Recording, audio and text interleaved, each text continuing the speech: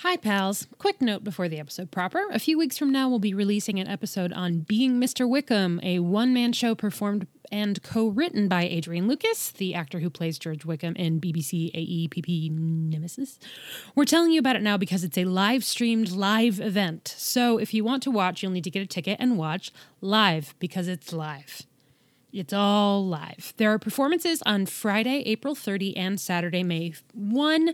I think some of them are 7:30 p.m. BST, which is like 1 in the afternoon. I don't know. Just go on the internet. You can find it. That's at theatreroyal.org. That's theater with an R-E and royal like we're a country with human mascots and sensible suits. theatreroyal.org for more information. As a bonus, each of those performances is followed by a live Q&A with Adrian Lucas, which is, of course, super duper cool. We will be watching and hope you'll join us. Now enjoy whatever the hell we're talking about next. So last night on our Oasis Zoom, 1 year, cheers, bitches. Cheers. Friend Zoom. Pandemic! Saturday nights, always there, drop in or don't. Last night it became a twerking challenge to see if all these old white people could fucking twerk, and hardly any of us could, not surprisingly. And then afterwards, Neil and I were unsatisfied, and so we went online to try and figure out how to do it, and I learned the secret.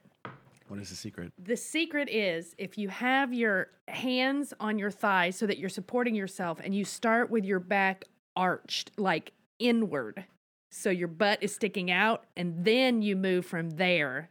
That did the thing. That changed our minds about it and made it much easier to do it. We still weren't good at it, please. Don't assume that we were. I learned from TikTok but what she said was you stand and you move your hips separately from your torso or whatever, right? Like you start by moving your hips and then you speed it up and then you bend over forwards and arch your back. Mm-hmm. And that's how you do it. So apparently there are different methods. It's like a tail waggle, like a waggling. Boom. Mm-hmm. Waggle, speaking of tails waggling, I am offended. On Thursday, someday this week, Julie sent us her customary "the episode is ready to be uploaded" email for the last of our Death Comes to Pemberley episodes, right? I'm assuming that we have talked about this. We're calling it Dick Tub, which doesn't make sense because it would be Dick Tup or Dick Tap, hence the Dick Tap conversation in the last episode. But we're calling it Dick Tub. And what is that? Holy shit. Was that me? Was that a motorcycle that just went past you, Julie? What was that? Yeah. It sounded like... Wow. Anyway. Yeah, just living on Pratt, baby. I responded to that email with what I thought was just like a real like a pending classic in the Drunk Cast sing-along canon. And it was Dick Tub, woo! Every day they're out there making Dick Tub, woo! Right? And no one said anything. Man, when I saw it today, Crickets. I started laughing because I never check my email during the weekend. Crickets. Here's the thing, Allison. I saw on my phone, I saw the email come through and I saw the beginning I saw Dick Tub, a woo. That's what I saw. And I was like, I was going to reply with the next line. You took care of the entire first 3 lines. So I mean, have we met? I almost did the entire thing. Welcome to Podlander. Welcome to Austin and Podlander Drunk Cast podcast. I'm Allison. I'm Julie. That's Janine. woo. Oh, and we're talking about the first episode of The Wine Show. So this is a Podlander Drunk Cast, Sauce and Austin crossover, as they really all are, because we don't actually differentiate this shit at all. Sorry if you're confused. Don't care. Don't care. Whatever. Just ride it, baby. Just ride it. Whatever. It's kangaroo skin, you know. Just support your knees and ride it. You got this. Mm-hmm. You just bend at the waist. Waggle. Move your hips. Waggle. So DuckTales, which just had its series finale of the new iteration of DuckTales. Series? Just had its series finale, yeah. Series? Ended. Yeah. By the way, if you ever need a little pick-me-up, I highly recommend going to the YouTube and looking up the DuckTales theme and scrolling until you get to the new cast of DuckTales, singing the original DuckTales theme song.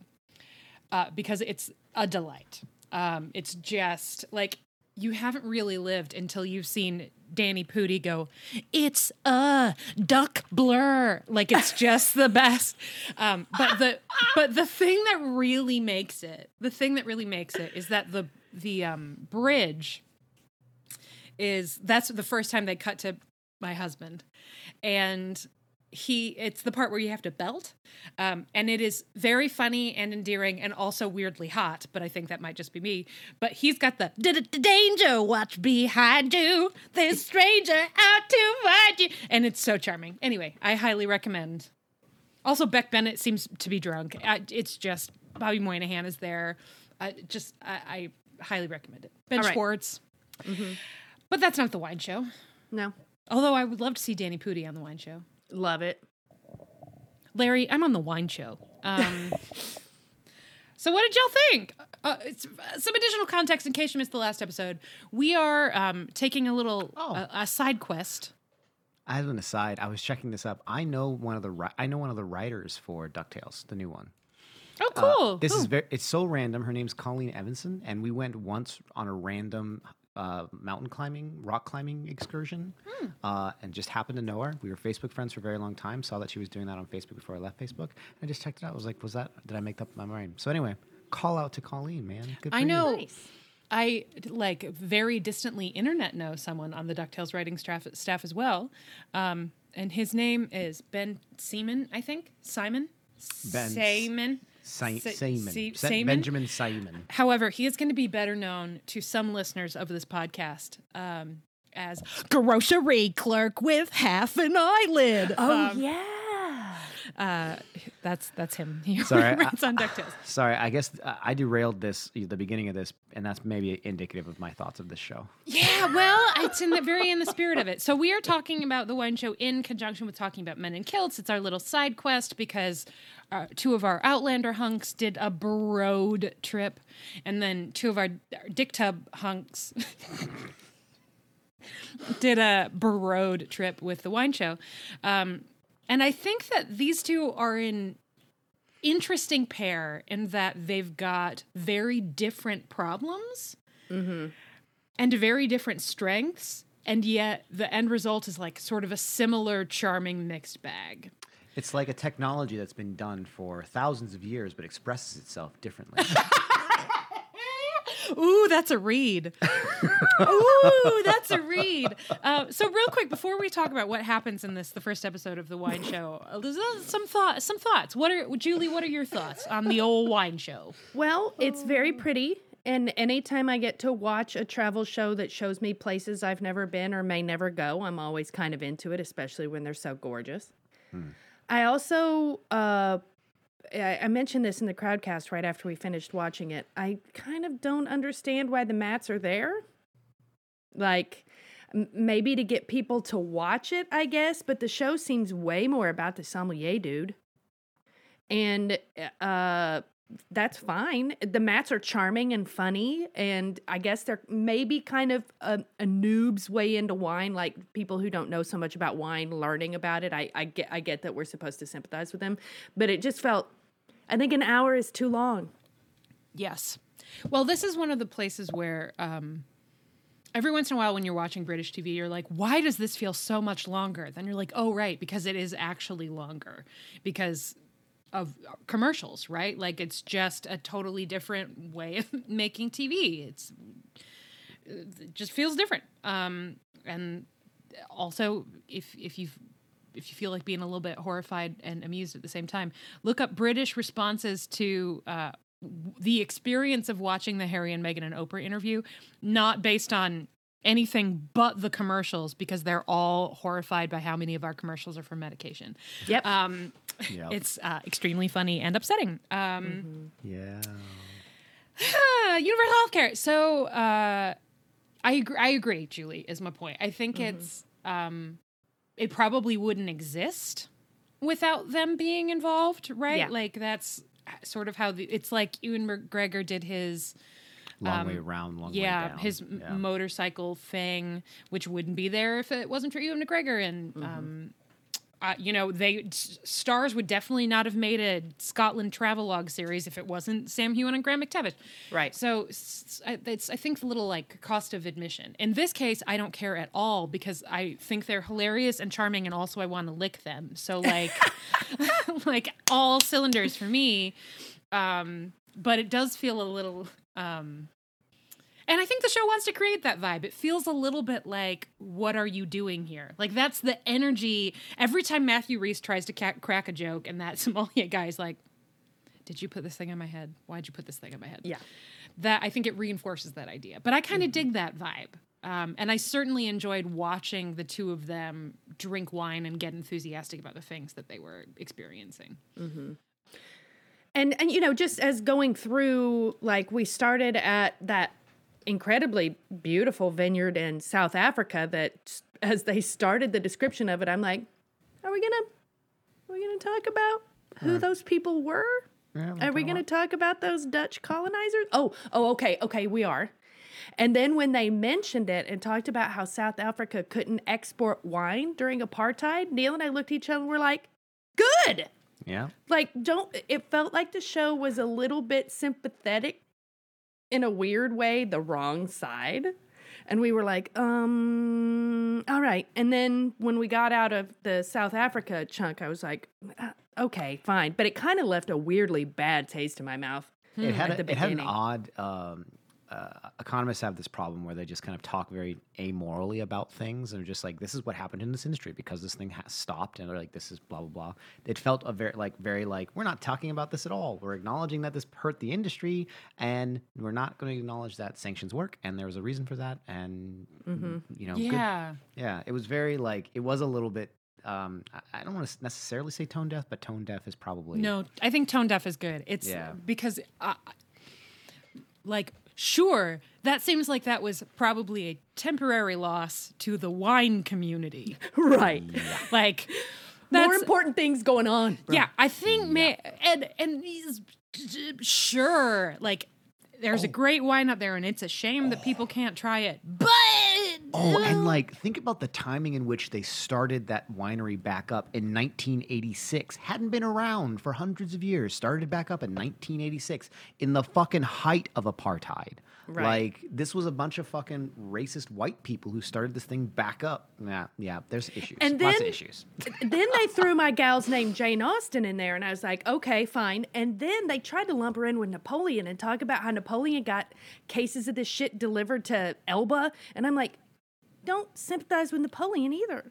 Regency, baby. I've been watching, for reasons unrelated to the podcast, I've been watching a lot of BBC documentaries about the Regency. Lots of Lucy Worsley traveling around in costumes. Lots of like, and then Jane Austen went to Bath, right? Like that kind of stuff. I'm drowning in it right now. And enjoying it very much. It's extremely comforting. Seriously, if you've never seen Lucy Worsley, you got it. Julie, you're a PBS fiend. You must be familiar with the work of one Lucy Worsley. I am not. Okay.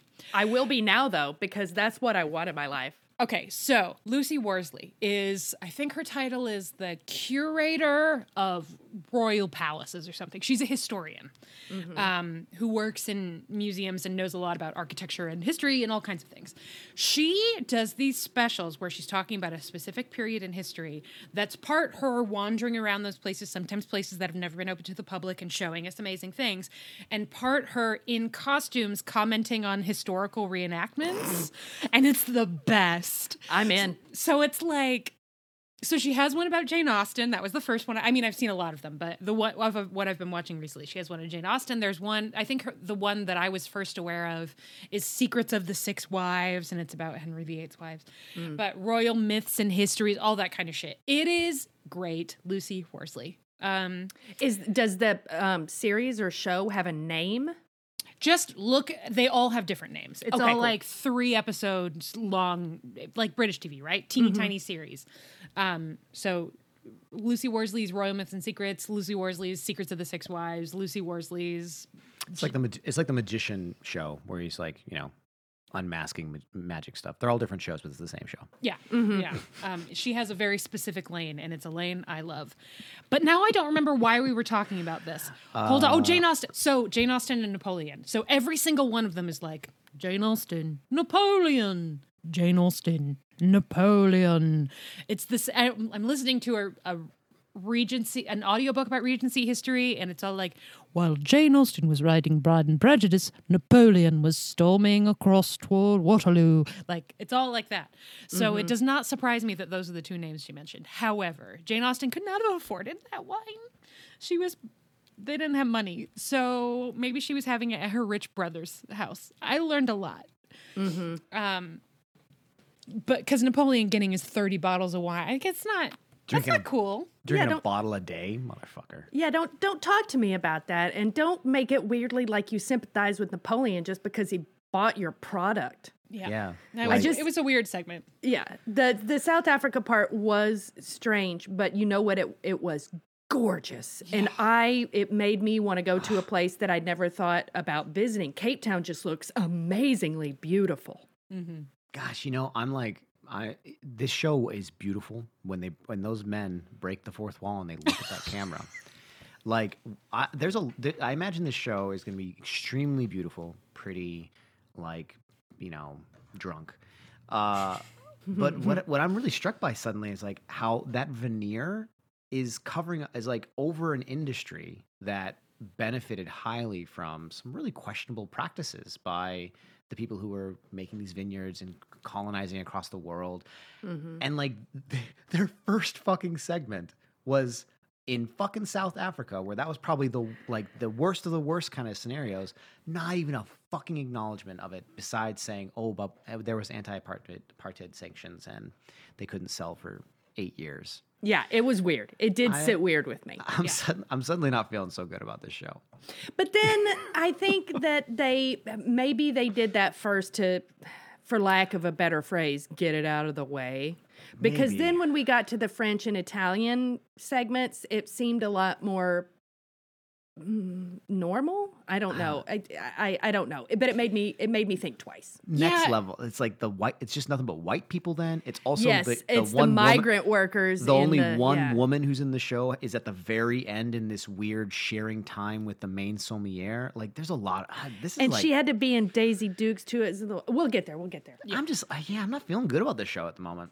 I think, and it's on iTunes. Fuck everything, Like, well, that's you not, wanted to hate it to begin with, but that's not on the wine show. This isn't an Apple show. This is a BBC show. Yeah. Or maybe it was ITV. Regardless, it was made in the UK. It just happens to be the place that it's streaming now. I think originally its streaming home was on Prime. So, like, I don't. Who knows?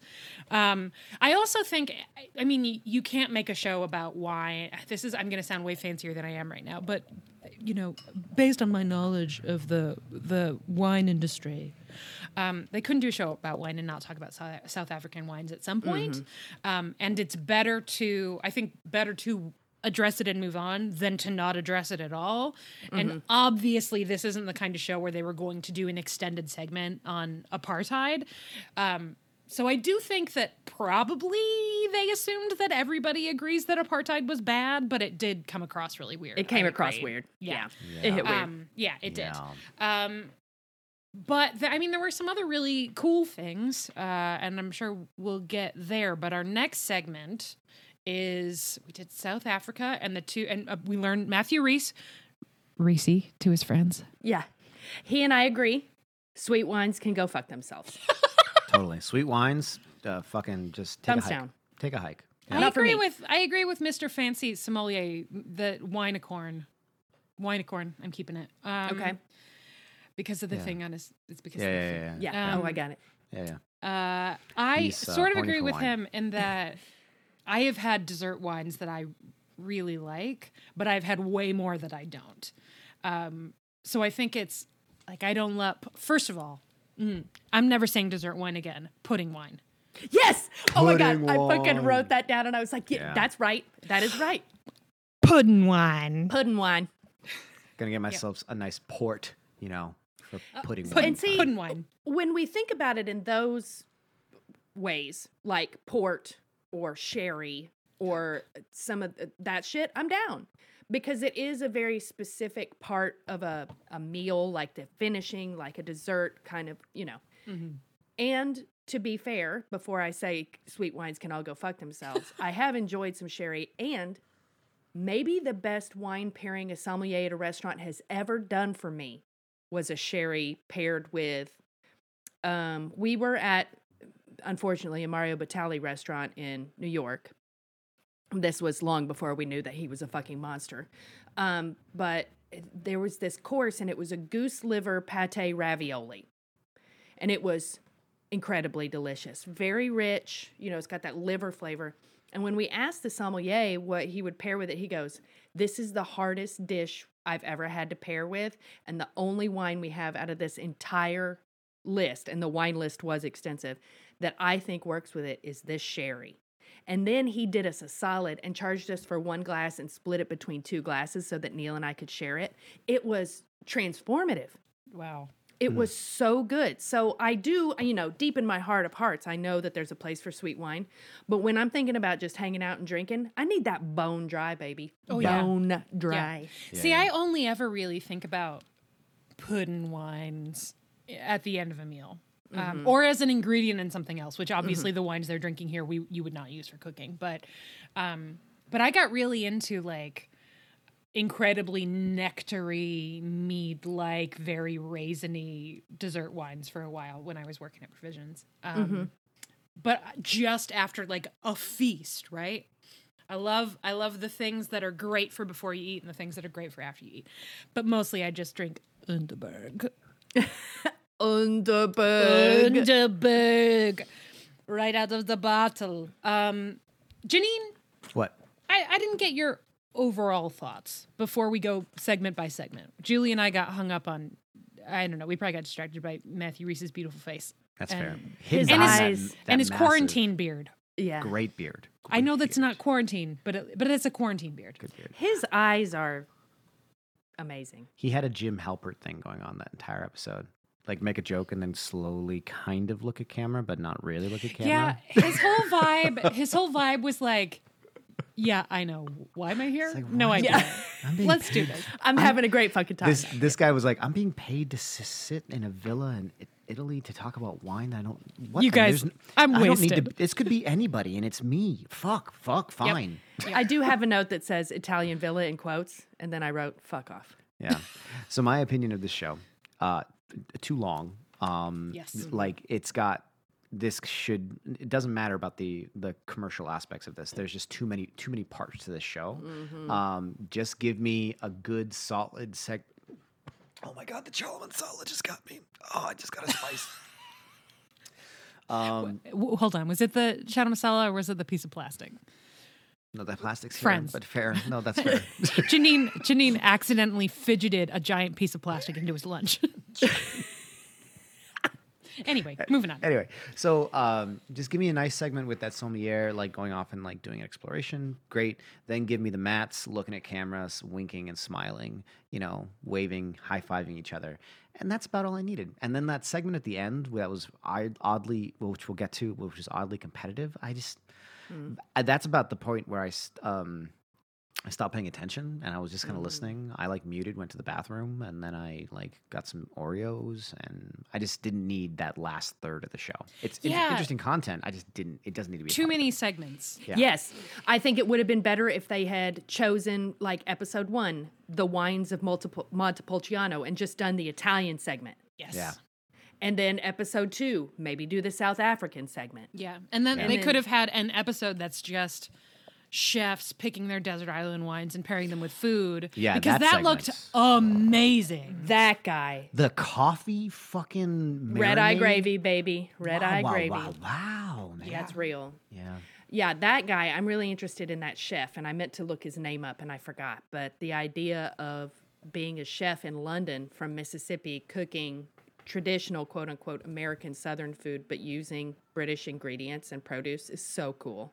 Yeah. And I could taste that dish when they showed it, that venison dish with the persimmons and With the red the eye gravy. persimmons, Oh, yeah. it was so pretty, and I bet it did go with that wine really, really well. That wine was the one I wanted to drink the most. Yeah, that me French too. wine. Me too. Although I also wanted to drink the Dora wine because, not to be confused with the Explorer, if only because her shirt said wacky on it. Like, I just really loved her whole vibe. I'm very into. She's like, this is my daughter, and her daughter just kind of nods the camera. Yeah, you can eat a grape. Wacky. Like, Was that her daughter or her sister? I think daughter. I think they said daughter. Yeah. Oh, but she grows with her sister. I thought they said daughter. Oh, my sister, my daughter, my sister, my daughter. Solid. But yeah, I agree with Aaron in that I feel like the segments. Who's Aaron? Sorry, Janine. It could have been shorter. But anyway, Yeah. Patty, where were we? Somebody said Bloody Nora, and I need to know. I think it was Matthew Good said Bloody Nora about something. I thought about it was either how much something cost or. I thought it was Blooming Laura. Because I wrote that down too. I thought it was Yeah. Blooming Laura. I thought it was Bloody Nora. I don't know what it was, but I remember Both of at that them, both. moment having You're gonna Google a both. thought where I was like, man, British people really know how to have exclamations that don't have cursing in them, that are always unique, and I wish I had that skill. Bloody is technically a curse word in England. But if it's Chef blooming, Brad McDonald, by the way. Yeah, that guy was very interesting, and I'd watch a show about his, like, how he decided to choose London and, like, what that's about. So that He's guy got a was cool. cookbook. He's got a cookbook called Deep South.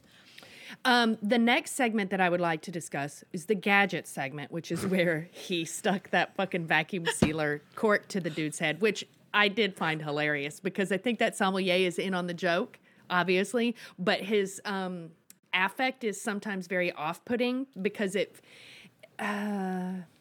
Neil and I have had experiences where we've gone to fine dining restaurants and the sommelier is a jerk. And we've had experiences where the sommelier is amazing and so excited about their job and so happy to, like, share something with you. And this guy, I don't think he's a jerk, but it feels like he's putting on a little bit of the sommelier jerk thing. And Yeah, it seems like the vibe that they're cultivating is drunk cast with disapproving Janine. yes, As opposed, so like drunk cast when I sleep in, very specifically. Like it's very specifically that. Although as I was thinking about this, a lot about this analogy doesn't work. First of all, Janine doesn't watch the show all the time, so he's not coming from a place of expertise on punctuality, but not necessarily on other things, right? So I have a specific set of skills, and very also specific most set of skills. yes, you and Liam Neeson, very particularly disapproving Janine because obviously Janine is lovely.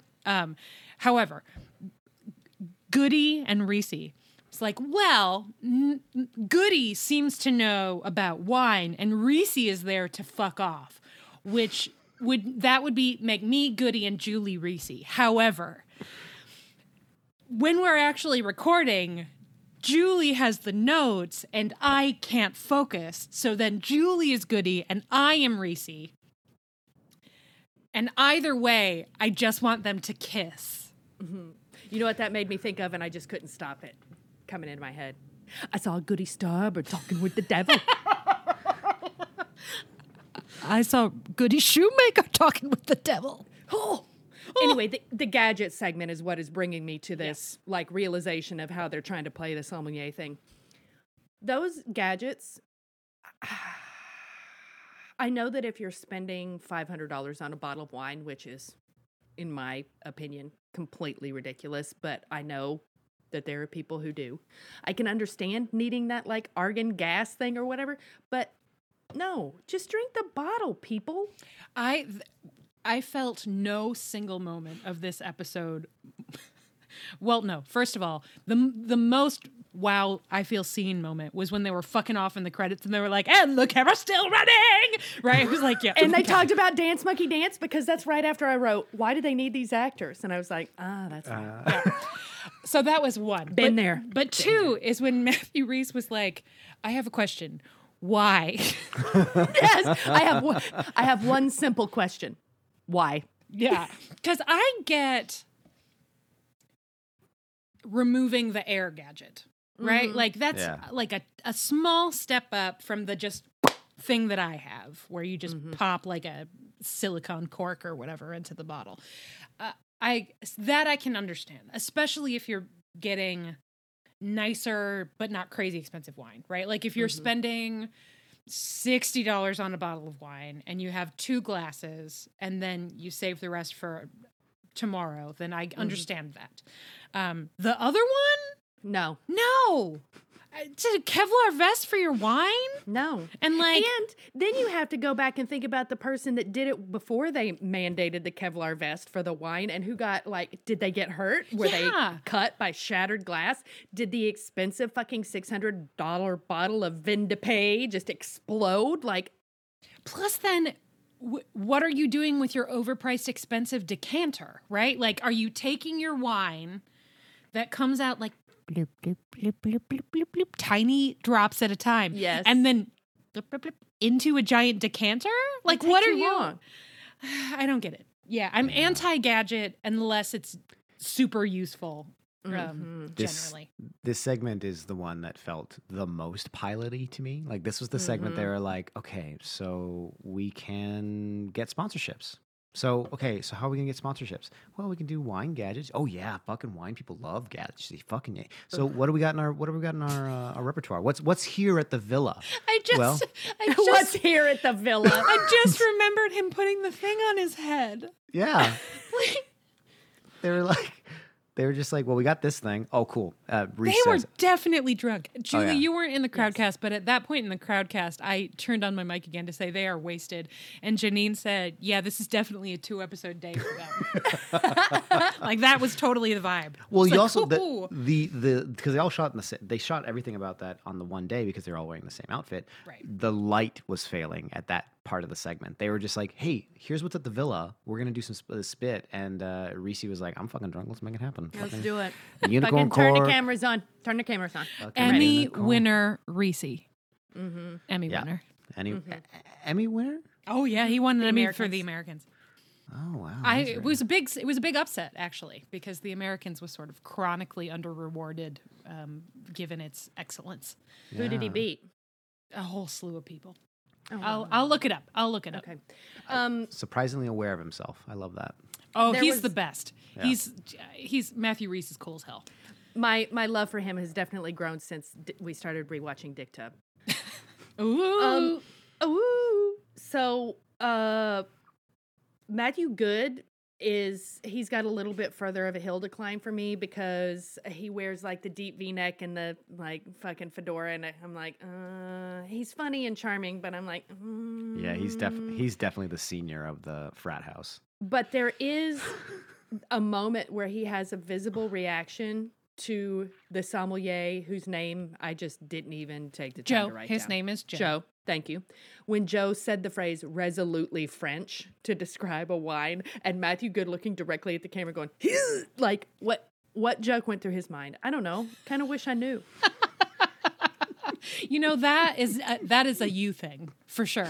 So maybe you're the goodie and I'm the Reese. Okay, Matthew Reese, the year he won an Emmy, beat Ed Harris, Jeffrey Wright, Sterling K. Brown, Milo Ventimiglia, and Jason Bateman. Was that for Ozark? Yeah, For Bateman? Bateman Okay. for Ozark, Sterling K. Brown and Milo for This Is Us, and Jeffrey Wright and Ed Harris for Westworld. Oh, Westworld. Okay. Yeah. I Snag that don't win. know. I don't really have much else. We had the Italian segment, which was nice, and we've talked a little bit about that. But then this is that third act that we probably should just get to, right? So they split up, and it's Joe and Amelia, 2 sommeliers, I presume, and they are sent across the world. Joe goes to France to go to a very traditional winery vineyard, A chateau. a chateau even. Oh my. And Amelia fucking humps down to Australia to go make wine with a punk guy. A punk and PhD. I've had that wine. Yeah. And let's talk about the Australian wine in particular and what it tasted like. I want all your notes on it because I have a whole thing in my mind about what a wine's label says to me. And I need to be convinced that I'm being a snob. Please go. Well, I mean, I had this wine like 4 years ago. Mm-hmm. So it was, I had Monsters Attack, and I had Passion Has Red Lips. Mm-hmm. And they were both good. I think generally, if a wine has a cool or interesting label, at minimum, it shows that the people making it care about how it looks. Mm-hmm. But it is a little bit in its presentation like I'm not a regular wine, I'm a cool wine. Yeah. But it was good. I really liked the white in particular, if memory serves. Okay. I'm not a regular wine. I'm a cool wine. I'm not a regular dad. I'm a cool dad. Cool dad. Yeah. Look at me. I'm not a regular girl. I'm a cool girl. Listen, I smoke pot and I lift weights in my garage. That's the vibe I just got off of that. Mm-hmm. Yeah, I was thinking more like Amy Poehler and Mean Girls, but I'm with you. Oh yeah. That's I like that reference much better than where my brain went. Much No, better. I was definitely thinking Mean Girls. Good. But it was good. I mean, it was good, and I think that was like a badly produced segment that could Yes. have been in it. First of all, it was like an entirely different TV show. It was like Totally. Yes. they tacked on a 20-minute TV show to the end of the episode. I almost wonder if that's what the original pilot was supposed to be. It was supposed to be this level of engagement because it really did feel like it was highly produced, like took a lot of effort to organize because they're traveling in different parts of the world. And they went to the effort of like the voiceover, like banter bullshit that was going on. Oh and, yeah, I like, hated that. yeah, like, me too. I Yeah. kind of think that's maybe what the pilot was meant to be. And then they were like, listen, we can get these two fucking hot dudes. How's that sound? Great. Into it. If I can up the interest level for me, Decided. 300%. Who I drinks mean, it's why wine? we're watching. Yeah, That is true. it is. It worked. All right, a brief interlude. You get to pick any two actors to do a show that's like this, but about beer. You get to pair them Okay. up. Oh, I got one of mine. Oh, I didn't pick the other guy. I would say Nick Offerman Ooh, that's good. and Catherine Hahn. That's good. I think that'd be funny. But you know what? I need to actually expand my thinking and be more inclusive. I want an actor or actress of color too, because I want a different perspective. Because the wine and beer world sometimes feels so white. Like Yeah. I need something else. So hold on. Let- Catherine Hahn stays. Okay. You got yours, Janine? I do. Go ahead. Inspired off of yours, actually, I would like Nick Offerman, but then my other person would be Anthony Mackie. Oh. Because he is, I think he might be a bad host because he knows how to take the shit out of so many people and he just enjoys himself. But I think him and Nick Offerman would be actually a really interesting pairing. They might not like each other, but I feel as if you'd get a lot of great, interesting banter. And, you know, I think those two people know how to enjoy a simple thing. Maybe Catherine Hahn and Amber Ruffin. Ooh, I like that. I like that a lot. That's a good pair. Because I know Amber Ruffin likes to drink. I know she enjoys a margarita, but I bet she'd drink beer if we asked her to. I'm going like a little, this would never happen, but wow, would I watch it. For the beer show. I do want it so bad. Sterling K. Brown and Liza Minnelli. What? Oh, Come wow. on, my mind. Come on, you'd watch it. You'd watch it. Yes, of course I would. And then at the end of every segment, she'd stand up and go, I got a touch of the disease. And it would just be him like being very charming, and Liza would be apparently in my head. I'm not actually thinking about Liza Minnelli. I'm thinking about Kristen Wiig as Liza Minnelli, and Liza Minnelli tries to turn off a lamp Will a Fosse neck do it? and twist it and turn it over there. I don't have anything Ben else about this Vereen, show. it's long. Ben Vereen, or is it Tommy Toon? No, it's Ben long? Vereen, it's long. I'm not getting anywhere with it. It's like Tommy It's like Toon. Tommy Toon. That's right. I'm not getting anywhere with this thing. It's like Tommy Tommy Toon. Toon. Yeah, I agree. Too many shows in one, but I liked most of those shows. I And- learned some things. Yeah, me too. That was fun, and I do love a travel show. I do. Oh, here's a thing we have to talk about, because we already talked about the beauty of it, but just to specifically call out this segment, when they were fucking picking grapes at 4:00 in the morning with those headlamps on and waiting for the sun to rise. And everybody was like, they didn't want to wake the grapes. I was so charmed. It looked so peaceful. Neil and I talked about what that must have been like back in the fucking 16 or 1700s. Was it like you sent people out with torches first, and they set up torches like down the rows so that you could have general light, and then like did you carry a personal like candle so that you could hold it close and be able to pick the certain raisiny grapes? Like, was it a little ring, like a ring pop, a little wax candle on it so you could see what you were doing? Like, when the fuck I was thinking you take a piece of muslin and you tie it around your forehead, and then you attach a little candle right like a wine-acorn, like right on the top of your head, so that you can see. And then every once in a while, somebody would bend over too far, and the entire vineyard would burn down. Yeah, I bet that happened. I'm sure it did. Yeah. So wine shows, what a fascinating season. So that was all done in 2016, 2017? Mm-hmm. Yeah. Interesting. The season 2 happens up until early 2018, and then they were like 2020. Yeah, bye. Yeah, I think for this one, I'm committing to the one season only, and I know that Janine isn't going to watch the rest of it with us, but Neil and I were both like, you know what, this is pleasant enough that we can just turn it on and pay attention to it occasionally and be charmed by the Matthews and fine. Also, after this season, Matthew Rhys is no longer on it because it conflicted with the Americans. So then it's somebody else, kind of famous and British, and I cannot remember who.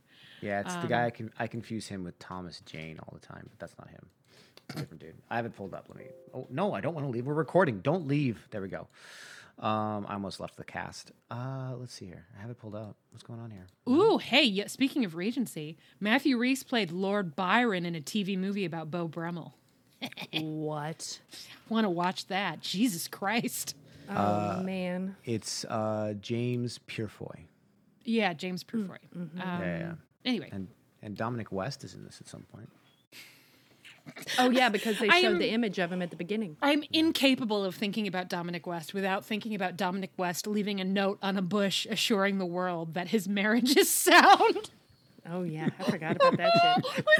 That was from the heyday of fucking quarantine when I just felt like I was going insane all the time.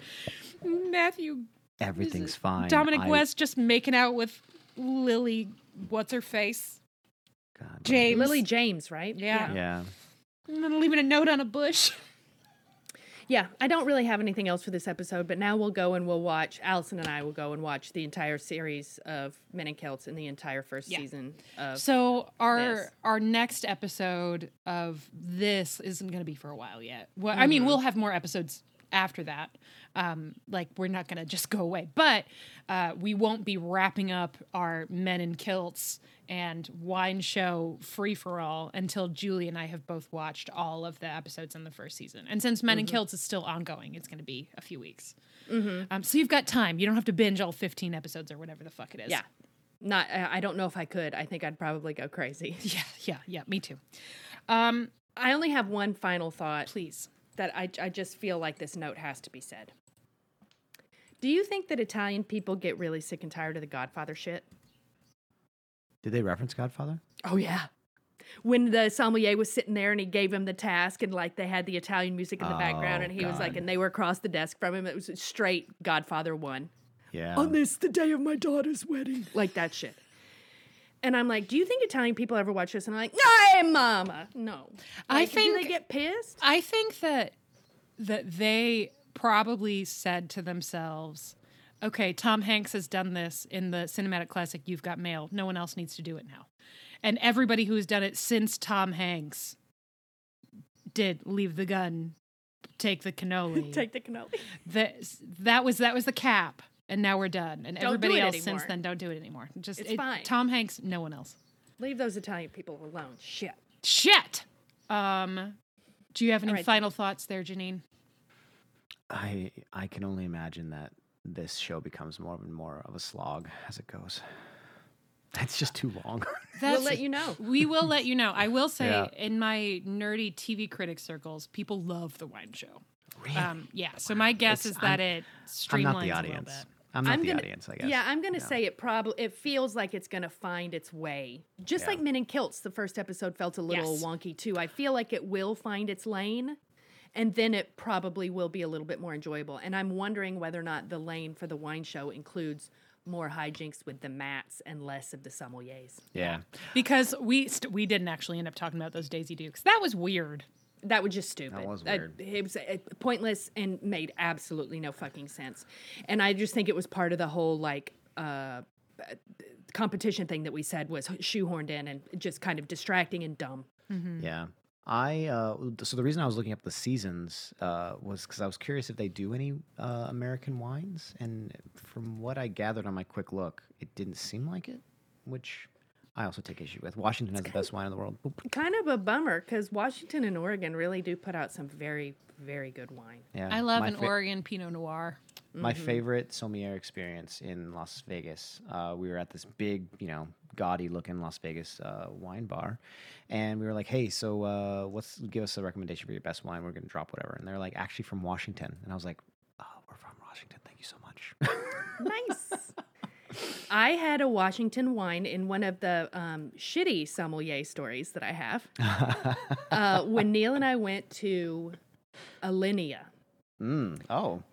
We had the wine pairing with the whole meal. Like, we had saved up for this for months, and it ended up being the celebration of when we bought our condo. So it was a very festive thing and not something we will probably ever be able to afford again. Yeah. But we did the whole shebang, and that sommelier was not great. He was obviously very knowledgeable, but he was very stilted and uncomfortable at the table and like not my jam. Yeah. And one of the wines that was served was this delicious Syrah from Washington State that hilariously was called K Syrah. I'm not making it up. And because it was one of the few American wines on the wine list of the pairing with the meal, I thought, I'm going to ask the sommelier if this is something I could find at a wine retailer somewhere here in Chicago. Like Benny's has huge selections of American wine from really expensive to port, right? And I said, is this something that I could find here in Chicago for sale, like, at a Benny's or something? And he goes, I've been to those places. And Neil and I, at the same moment, just looked across the table to each other. We're like, this motherfucker. Jesus. What an We're like, asshole. oh, you've been to Benny's, huh? Yeah. I mean, fuck off. Like, ew. And then the polar opposite of that guy, also at a Grant Achatz restaurant at Next, there is a sommelier who was currently working there at the end of 2 years ago, when was the last time we went. That guy is magic. He's from Portugal. He's like 25 years old. He is so excited about wine and just wants to talk about all the wine, and he'll bring you cool shit to try. And like, it was just night and day, but I've been to those places. What a fucking answer. Yeah, what Goodness an gracious. asshole. Oh God, what a dick. All right. Well, hey, before I'm gonna skip the scales because we'll do that when we do the overall wrap thing. up. So I have a question. And we're gonna do this live, guys. I have a question. We'll pretend I've got a. I can either have it be totally random, and we'll pretend I'm holding one in one hand and pretend I'm holding the other one in the other, or I can give you like 3 words to describe our 2 Pride and Prejudice options, and you guys can pick. Do you want random or do you want 3 words? I want 3 words. Okay. I'll take 3 words. Okay. So option A, we're going to say stage. We're going to say Frozen. And we're going to say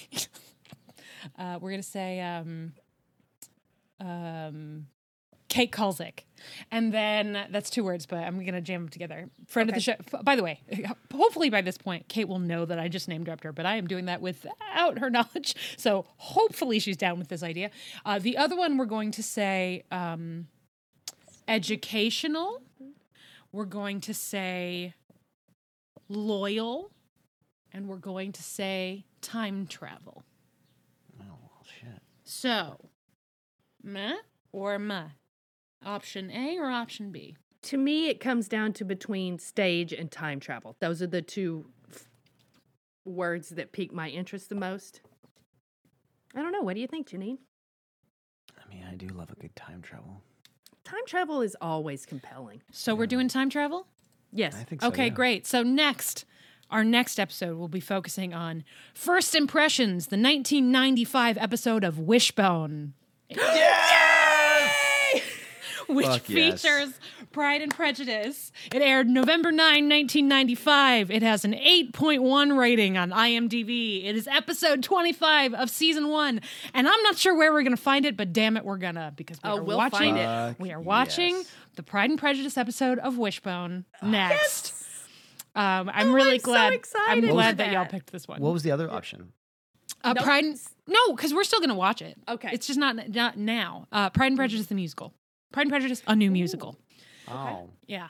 We'll get there too. We're going to get, we've got We'll so get many, I by the way, like this. people, I want to let everybody know, a lot of you are suggesting that we do Bride and Prejudice. Yes, we're gonna. I'm not sure why it is that that's the one that everybody thinks we won't have heard of, but I promise you, we're gonna get to Bride and Prejudice. I'm trying to space out the like tentpole Pride and Prejudice adaptations, so and that's one of the big ones. So we're gonna get there. For now, that's going to do it. So you can find us on Facebook at facebook.com/PodlanderCast. You can find us on Twitter at PodlanderCast. You can find us on Instagram by following me, and eventually there'll be one for us, I promise, and that's at Allison Chu. You can find us on Patreon, where you can support the show, join our Slack channels, see our crowdcast, talk about Wishbone. I cannot wait. I cannot wait for people to fucking hear that Wishbone is next. I feel like maybe we should schedule the crowdcast for next week and not tell people what we're watching. Ooh. And then they just show up and what's the story? Wishbone. Another book. I'm so excited. Oh my God. I'm All already right. back in time. I love it. It's going to be great. Time travel, bitches. Bye. Bye. Bye.